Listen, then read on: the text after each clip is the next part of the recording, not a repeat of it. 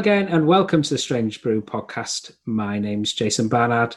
That was Jakko, Jakszyk, and Uncertain Times. Another track from his new album, Secrets and Lies. Do you want to tell me about that track? All right, so that particular song was inspired by something that happened on the day of the Brexit result. On the night that the result was announced, there is a place in Hammersmith on King's Road, King's Street in Hammersmith, called the Polish Centre. And my adoptive father, when he was old and when my mother died, I would take him there. They did cultural events. They had a cafe. We went to lunch there. We went to dinner there. So it was a place I had an attachment and a degree of nostalgia for. On the night of the Brexit result, the place was covered in racist graffiti, which was really shocking and saddening, but it was also indicative of the divisive nature of the whole argument, really, and how that element of society that had kind of suppressed some more extreme views, suddenly it felt all right. Suddenly those things seemed to be legitimized, and hence the murder of Joe Cox and whatever.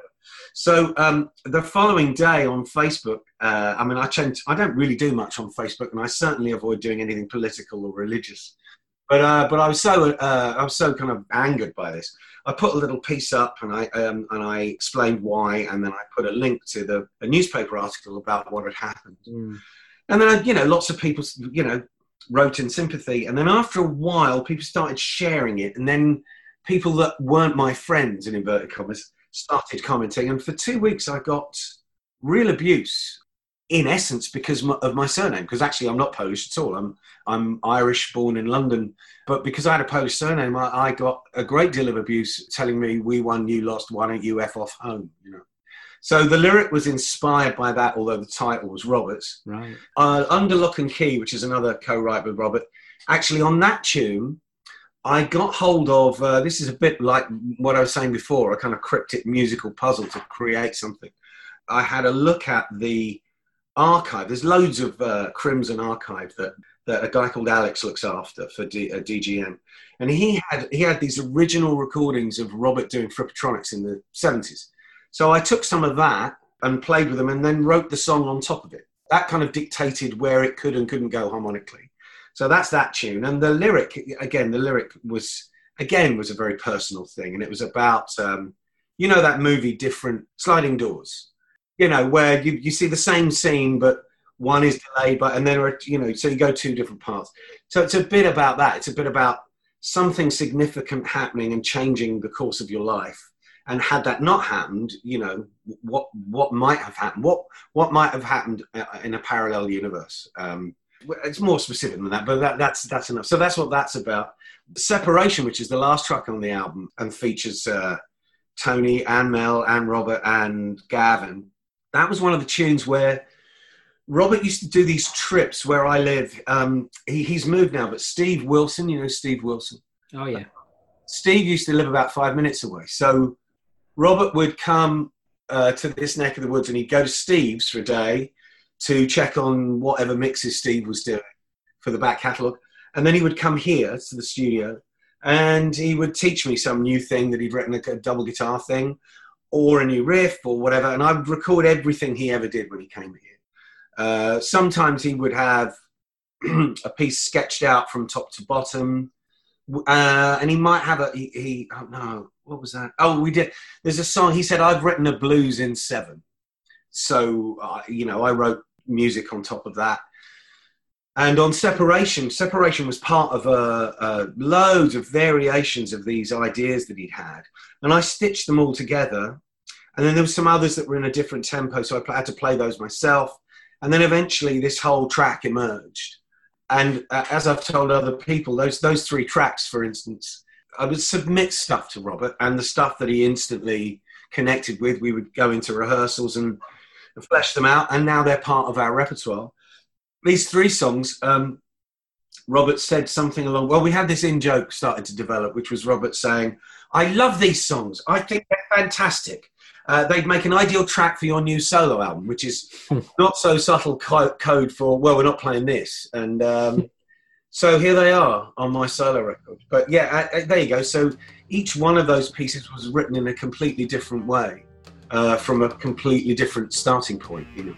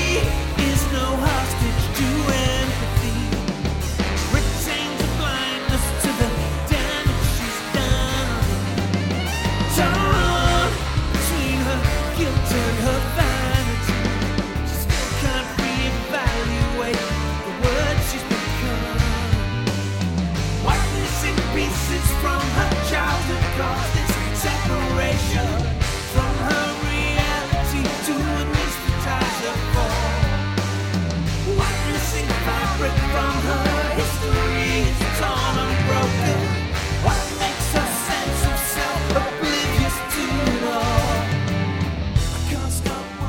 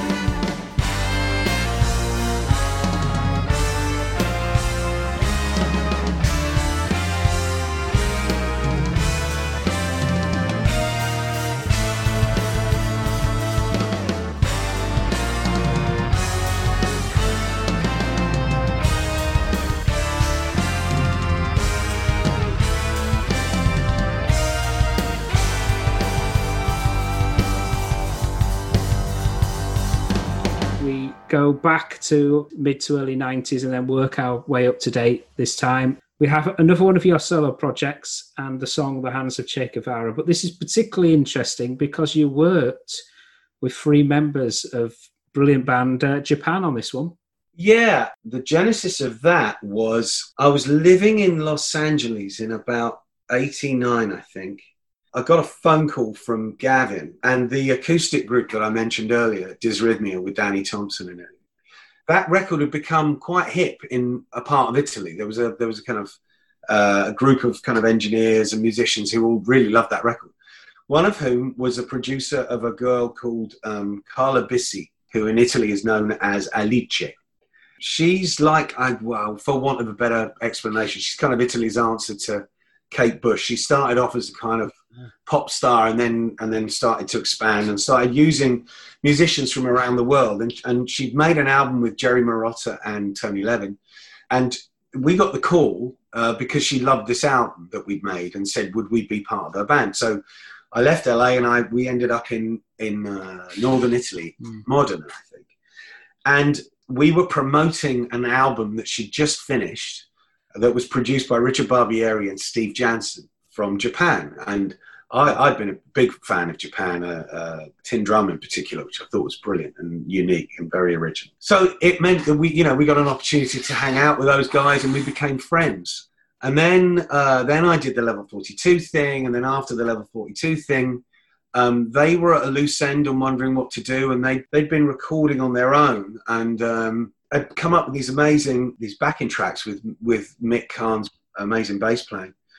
And we hung out a lot and went out a lot socially. And they were going to form a band with a guy called Robbie Aceto, who had been in David Sylvian's band, a New Yorker. But that hadn't happened. So they gave me these tracks and said, do you fancy having a go at it? So I wrote these songs with a view to it being an ongoing thing. But, things happen. I think Level 42 came back again, didn't it? In that year, I think I did another tour with them. So in the end, we never got beyond recording, I think it's just 4 tracks. So in the end, they said, well, look, you put it out as you if you want. But it was a band project with 3/4 of what was Japan.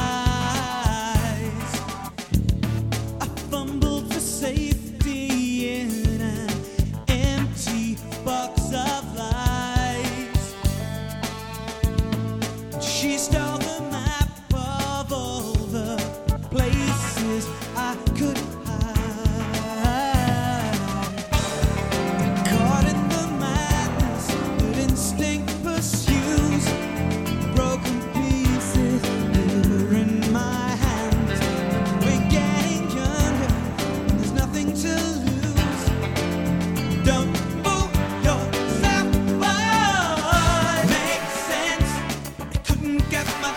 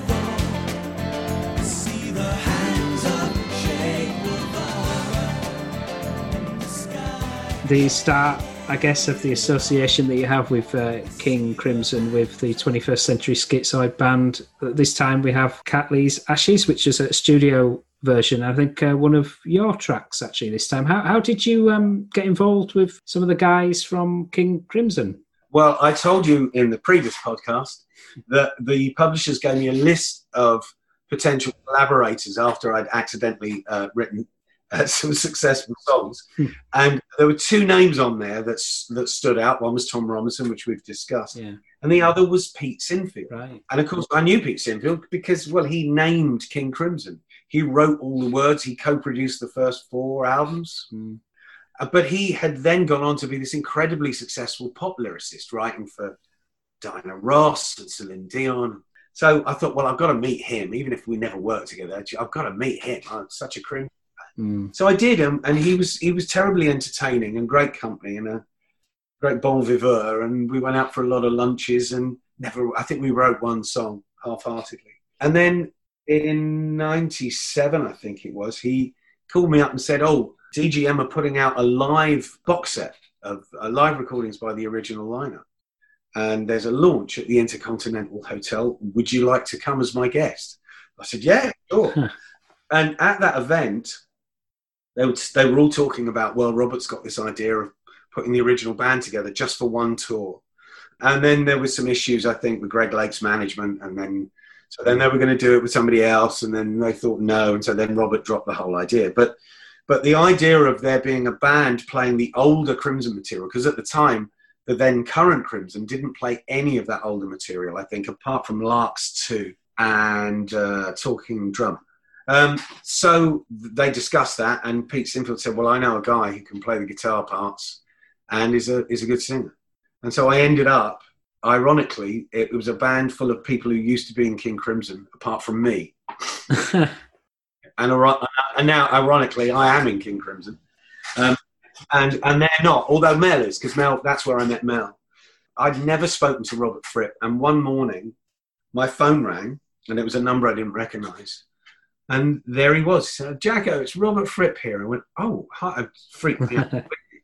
And he said, how are the rehearsals going with the Schizoid Band? And I said, well, if I'm honest, Robert, it's been 3 of the most unpleasant weeks of my life as a musician.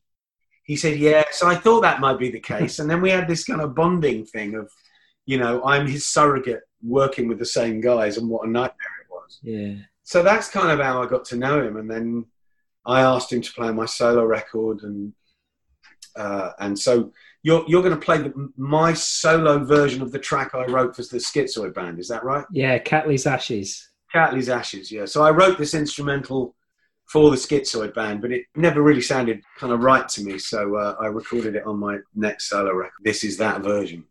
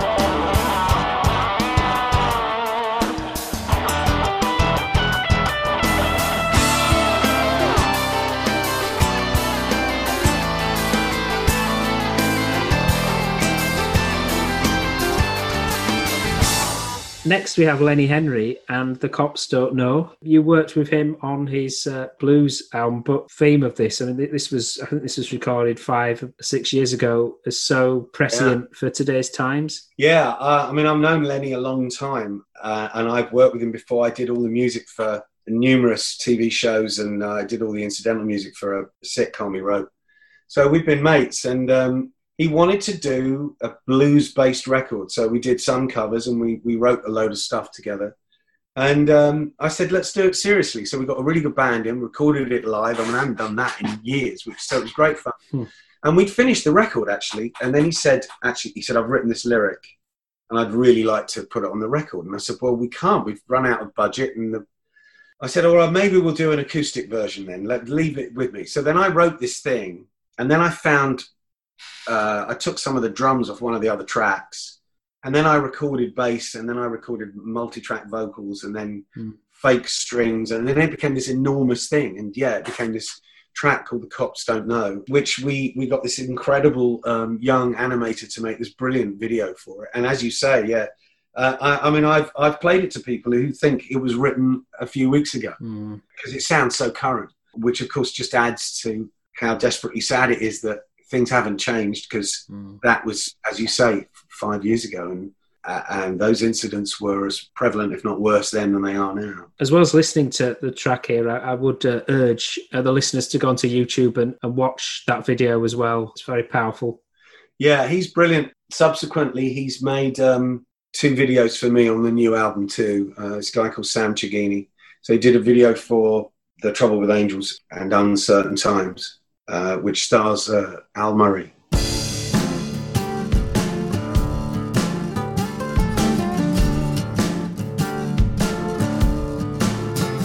The security guard took aim, treated the whole thing like sport. He shot Brandon Moore in the back without a single thought. Brandon was the last to run. His brother said on the news at 1. We were watching, think and wonder what the hell is going on.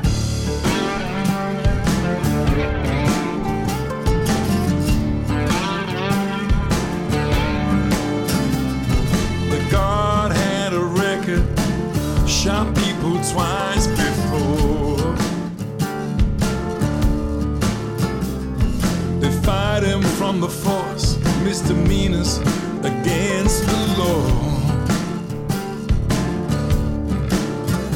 But the papers didn't even print his name. The cops got sent to traffic, to them it's all a game. To them it's all a game. Marvin Gaye sang so sweetly, what's going on? He sang about Abraham, Martin, Bobby and John. We say Black Lives Matter, that's true, but even so, if Black Lives Matter, then how come the cops don't know? The cops don't know. The cops don't know.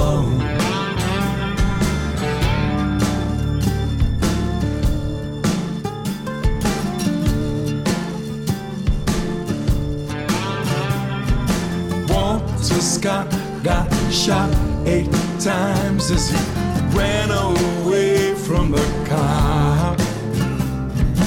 North Charleston, South Carolina, they video Walter's drive, and the CCTV saw Eric Garner saying, I can't breathe. Open up the courtroom doors and let that his assailants need. Marvin Gaye sang so sweetly, what's going on? He sang about Abraham, Martin, Bobby and John. We say Black Lives Matter, that's true, but even so, if Black Lives Matter, then how come the cops don't know? How come the cops don't know? How come the cops don't know? They burned LA down after the beating of Ronnie King. They have video of what happened to him. It didn't prove a thing. It's the same old story over again. The guilty guy walks the streets out the door before the jurymen take their seats. No, no, no, no. Marvin Gaye sang so sweetly, what's going on? He sang about Abraham, Martin, Bobby and John. We say Black Lives Matter, that's true, but even so, if Black Lives Matter, then how come the cops don't know? How come the cops don't know? How come the cops don't know? How come the cops don't know?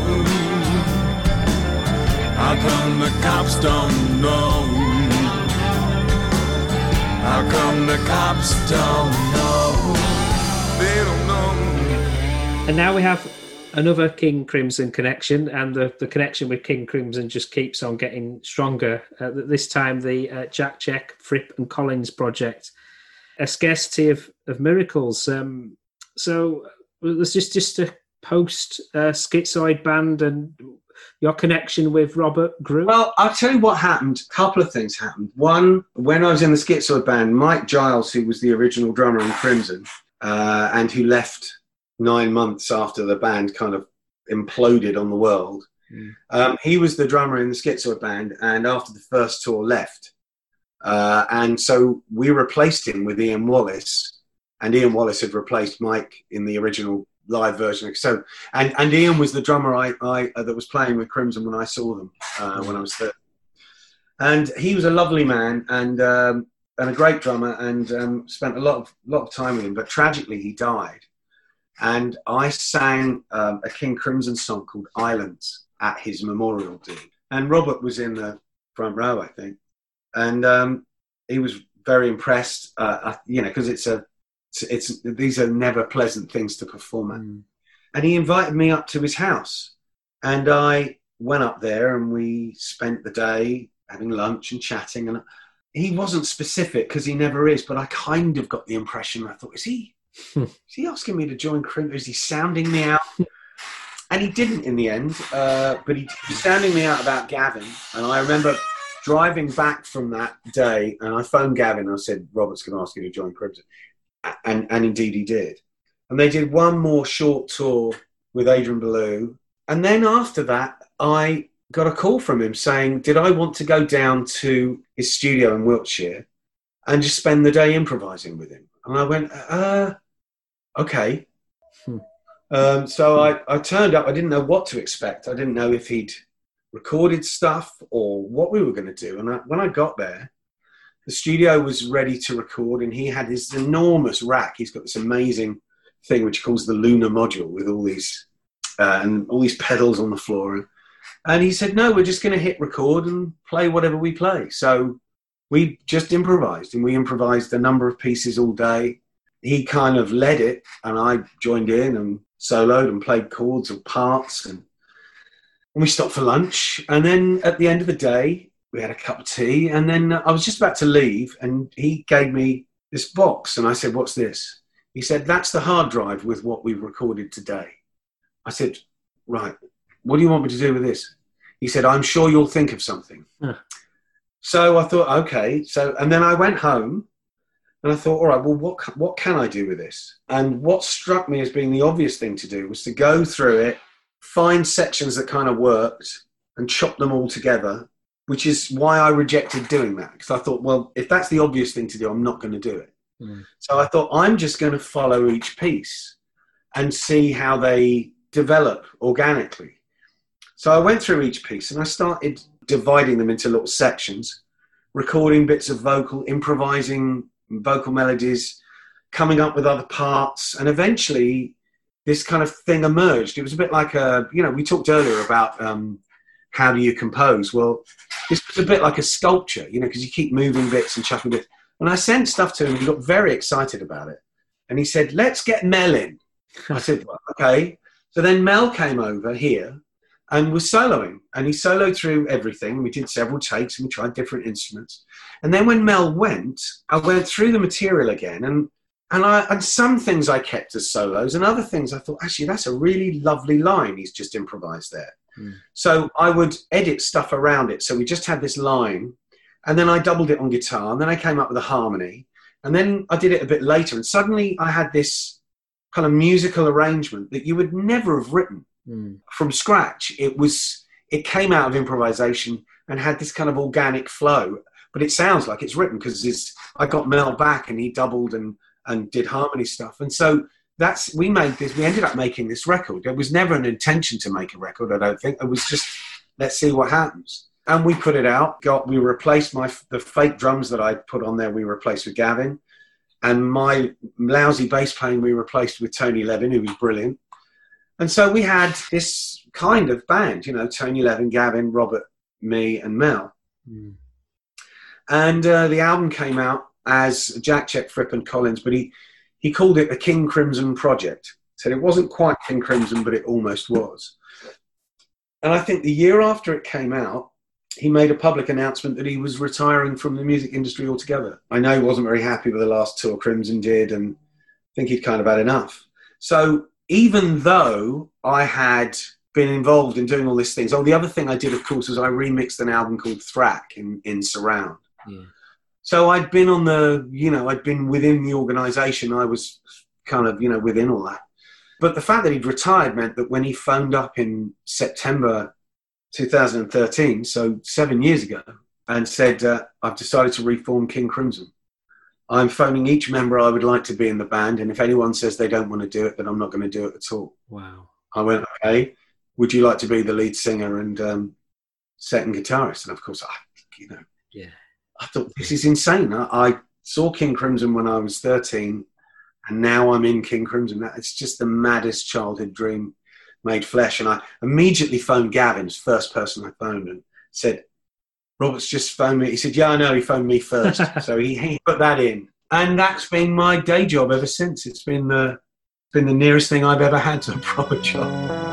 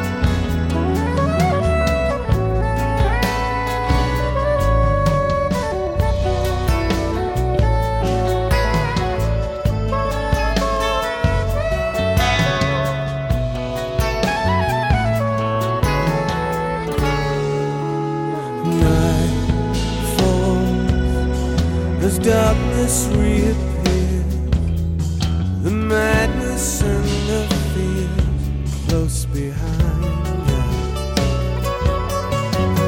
Faith calls me to question who I am, and neither myth nor man stand beside them. Say not what you are, but what you are. Daylight still my soul. Night falls, the secrets still remain. The panic and the pain still belies them.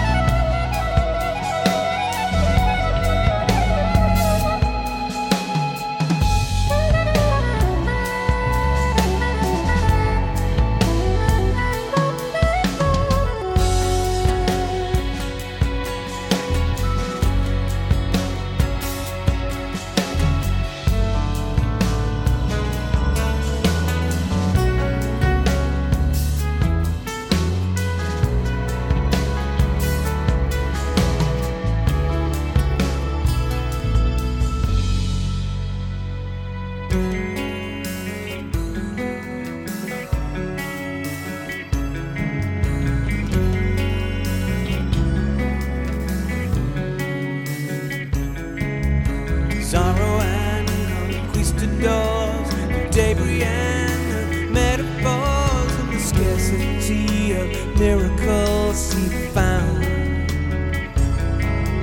The and battle lines and everything it undermines, and the scarcity of miracles we found.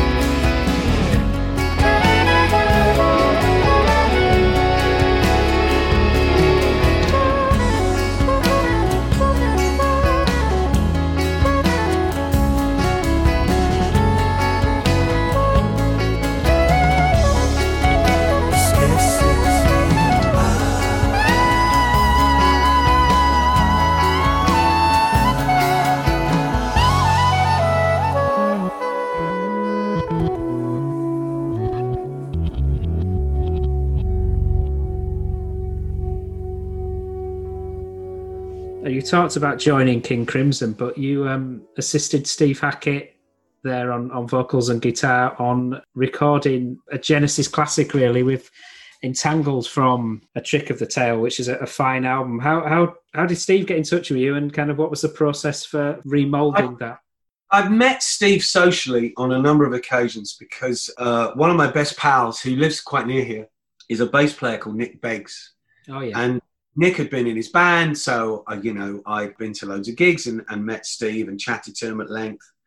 And also, we had another mutual friend who lives up the road, and we'd had dinner there a few times. And so I knew Steve socially. And he phoned me up one day and said he's going to do an album of re-records of classic Genesis stuff. And actually, he said to me, if he asked me to sing, what songs from the Genesis catalogue would I like to sing? And I said, well, there's two that spring to mind. Because when I was a kid, I probably saw Genesis, certainly the incarnation with Pete Gabriel. I think I probably saw them more than any other band because they played a lot around here in the home counties. So, in fact, the first time I saw them was in a tiny club with about 200 people. And Steve had just joined, I think. It was before Nursery Crime had come out. Right. And I said to him, my favourite number live used to be this song called Twilight Owl House. So my two choices were Twilight Owl House and Entangled off A Trick of the Tail. So we ended up doing Trick of the Tail, and I recorded the vocals, and I took some liberties and recorded loads of harmonies, and he seemed to like them all, so he kept them all. And then we did a video, and then he was going to film one of the shows on that tour, so we did a warm-up show near here, and then the next night we played at Hammersmith Odeon, or whatever it's called these days, with Nick Kershaw, who I know, and John Wetton, who I also knew quite well. And then the following tour, he phoned up and said, we're playing at Hammersmith on Saturday. Are you still coming? And I said, oh, is it an issue with the tickets? I know what it's like. London shows are a nightmare. He said, no. Did you want to sing something? I went, really? He said, yeah. He said, how about singing the Firth of Fifth? And I said, again, I'd been this big Genesis fan, and there I was on stage singing that song. It's extraordinary.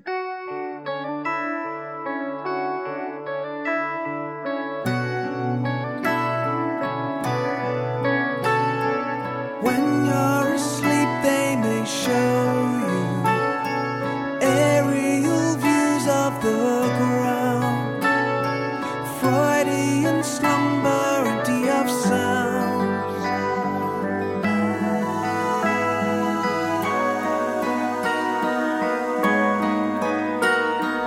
Mesmerized children are playing, meant to be seen but not heard.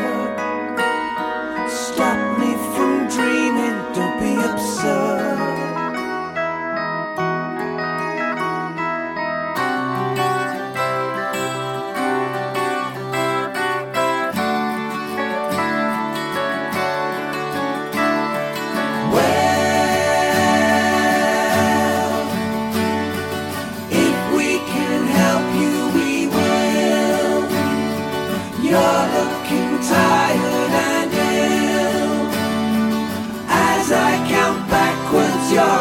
Become heavier still. Sleep. Won't you allow yourself fall? Nothing can hurt you at all. With your consent, I can experiment further still.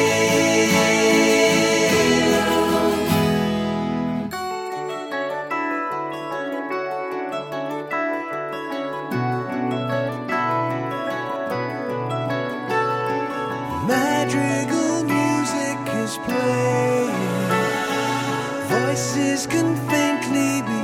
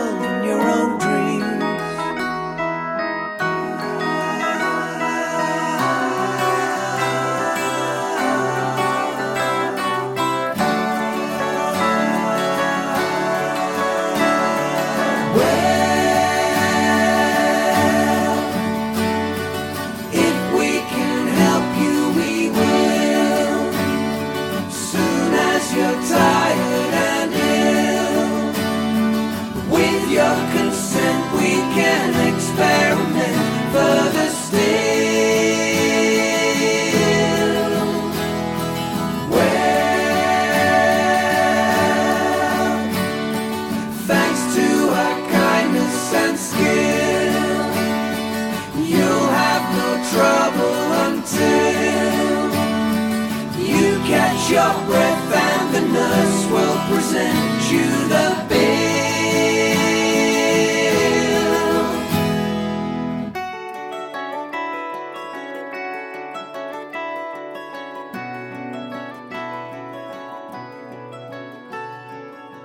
Now we get to Dysrhythmia and Trust Me, I'm a Healer. Now, you mentioned your acoustic band previously, first time around, but you revisited that or kind of regrouped it much more recently?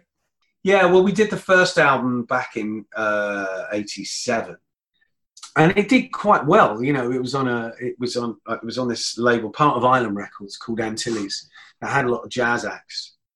And it sold reasonably well, you know, for a band of that nature. And we always meant to do a follow-up, and then we'd start doing it, and then Gavin got a job with this Italian guy called Claudio Vaglioni, who's enormous in Italy. And he'd go away for months on end. I mean, literally months. And then he'd come back, and then I'd be on tour with Level 42. So it went on for years, and we'd try and do a bit of recording here, a bit of recording there. And eventually, we were both in the same band, so our schedules were kind of aligned. I said, should we just finish this thing?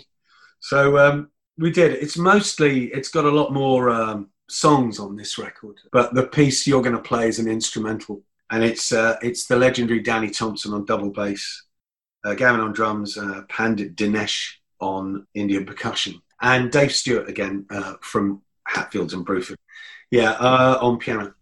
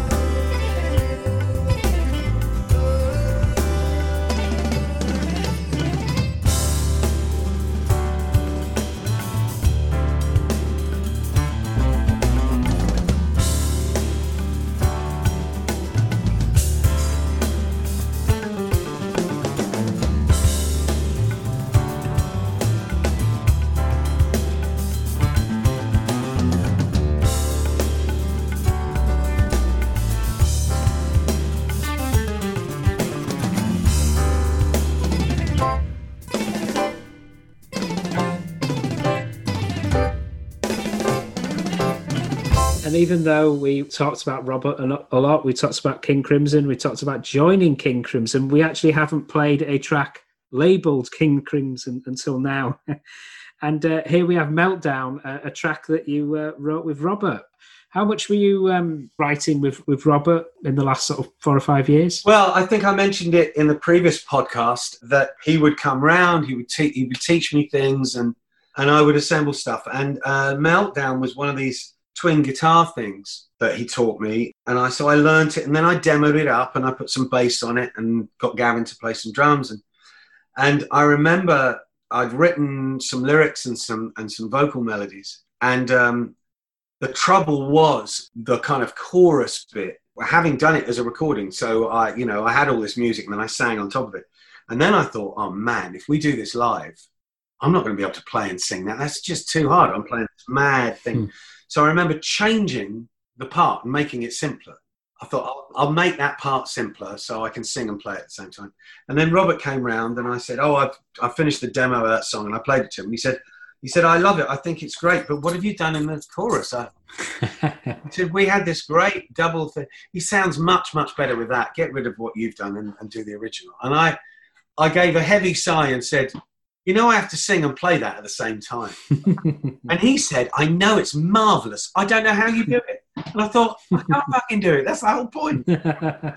Anyway, but now I can, miraculously, if you practice hard enough. It's a jigsaw thing, where the thing that you're playing and the thing that you're singing has to become part of the same thing, rather than, you know what I mean? When you start, it's two separate things, but you have to think of it as one thing. And so, so that's how we wrote that. Listening to the most recent King Crimson concerts, there is a lot of new material, and some of that gets released on the various live albums that you do.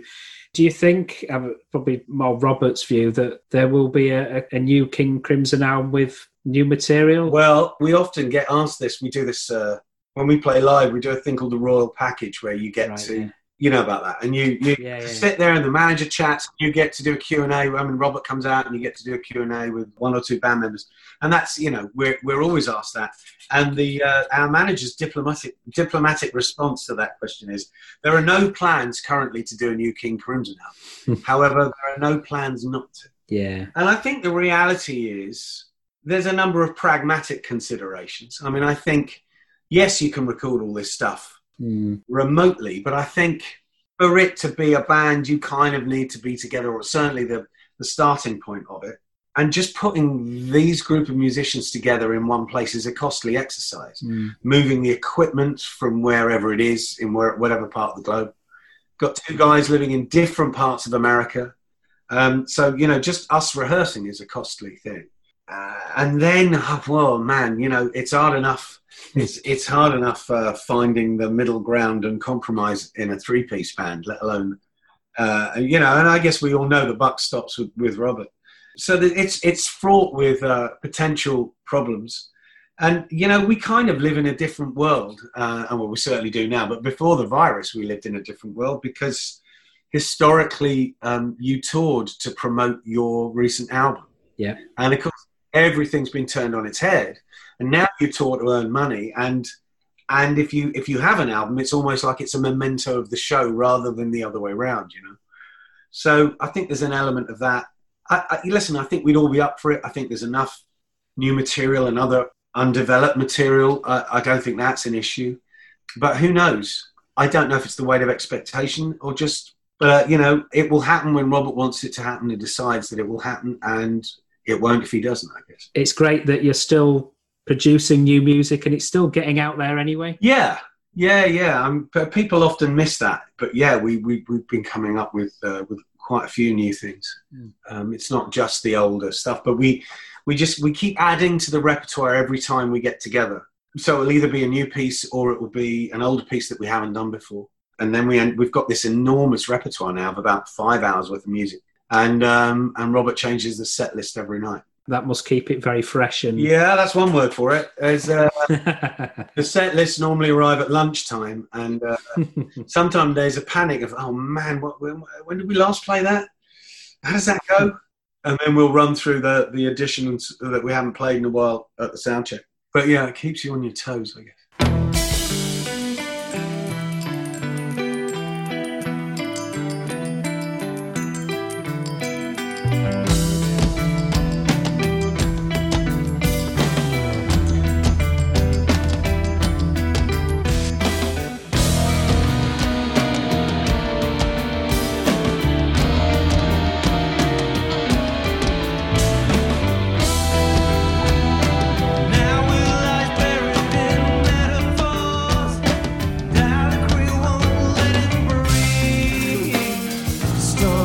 truth to suffocate language and spit. Drowning in double-speak lexicon, leaves him washed up out of reach. Devised and contrived, projected under his skin. Melt down, words in melt down, melt down, words in melt down,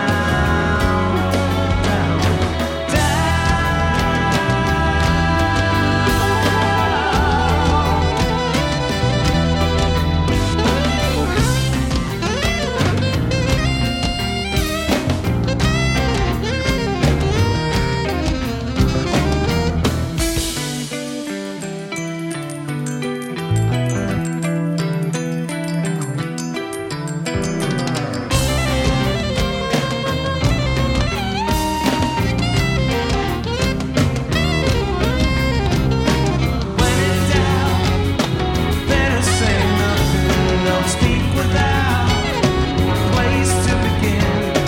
When in doubt, don't just say something, those platitudes stuck to within.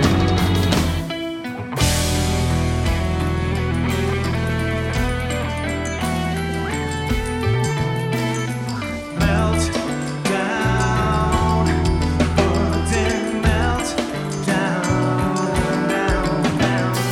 melt down, words in melt down.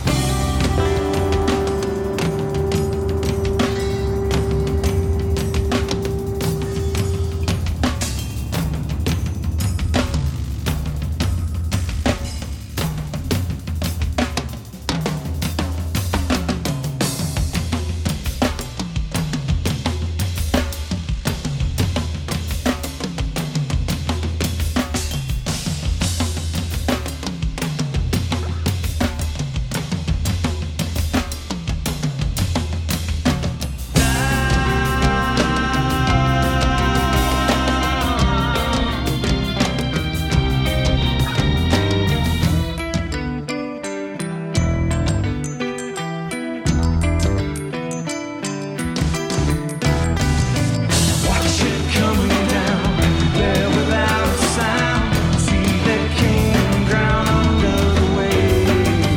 Watch it coming down, there without a sound. See the king drown under the wave. Watch it coming down, there without a sound. See the king drown under the wave.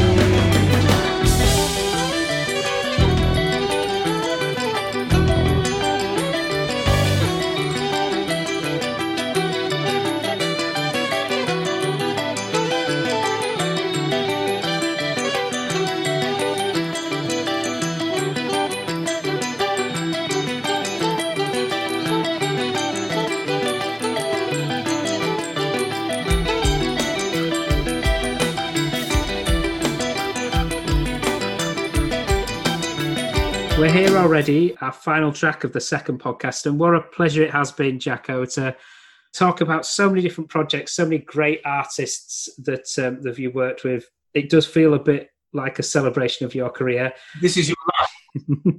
Yeah, and this track is a bit of a celebration. King Crimson's version of Heroes recorded in Berlin about 4 years ago, and obviously Hero has been very well known, obviously David Bowie, but Robert's role on guitar on that, and some of the things that you've talked about incredible moments in your career that you just wouldn't have imagined. I imagine playing this track, singing this track live in Berlin with Robert doesn't get much better, really, does it? No, it's mad. And when David Bowie died that year, I thought, God, it might be a nice tribute. Maybe we should do that. And then I thought, well, no, Robert's going to think that's a naff idea. So I refrained from saying it. And then I told the manager. He said, maybe you should mention it to him. And then Robert wrote to me saying, I think we might do Heroes. I said, I was just going to say the same thing. And yeah, I mean, I loved it for loads of reasons.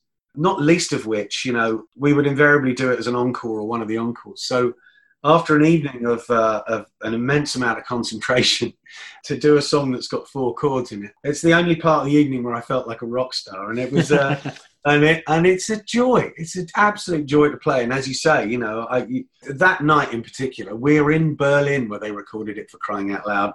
And Robert Fripp is sat next to me, and I'm singing this Bowie song. What the hell?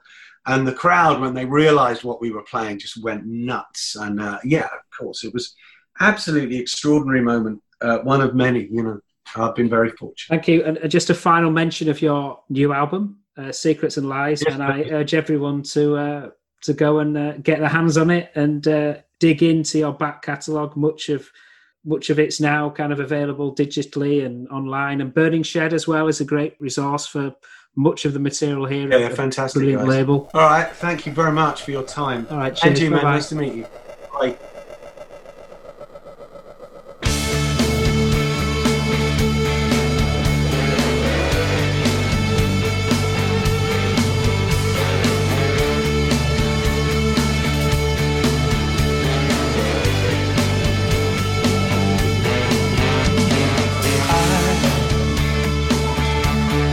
Wish I could swim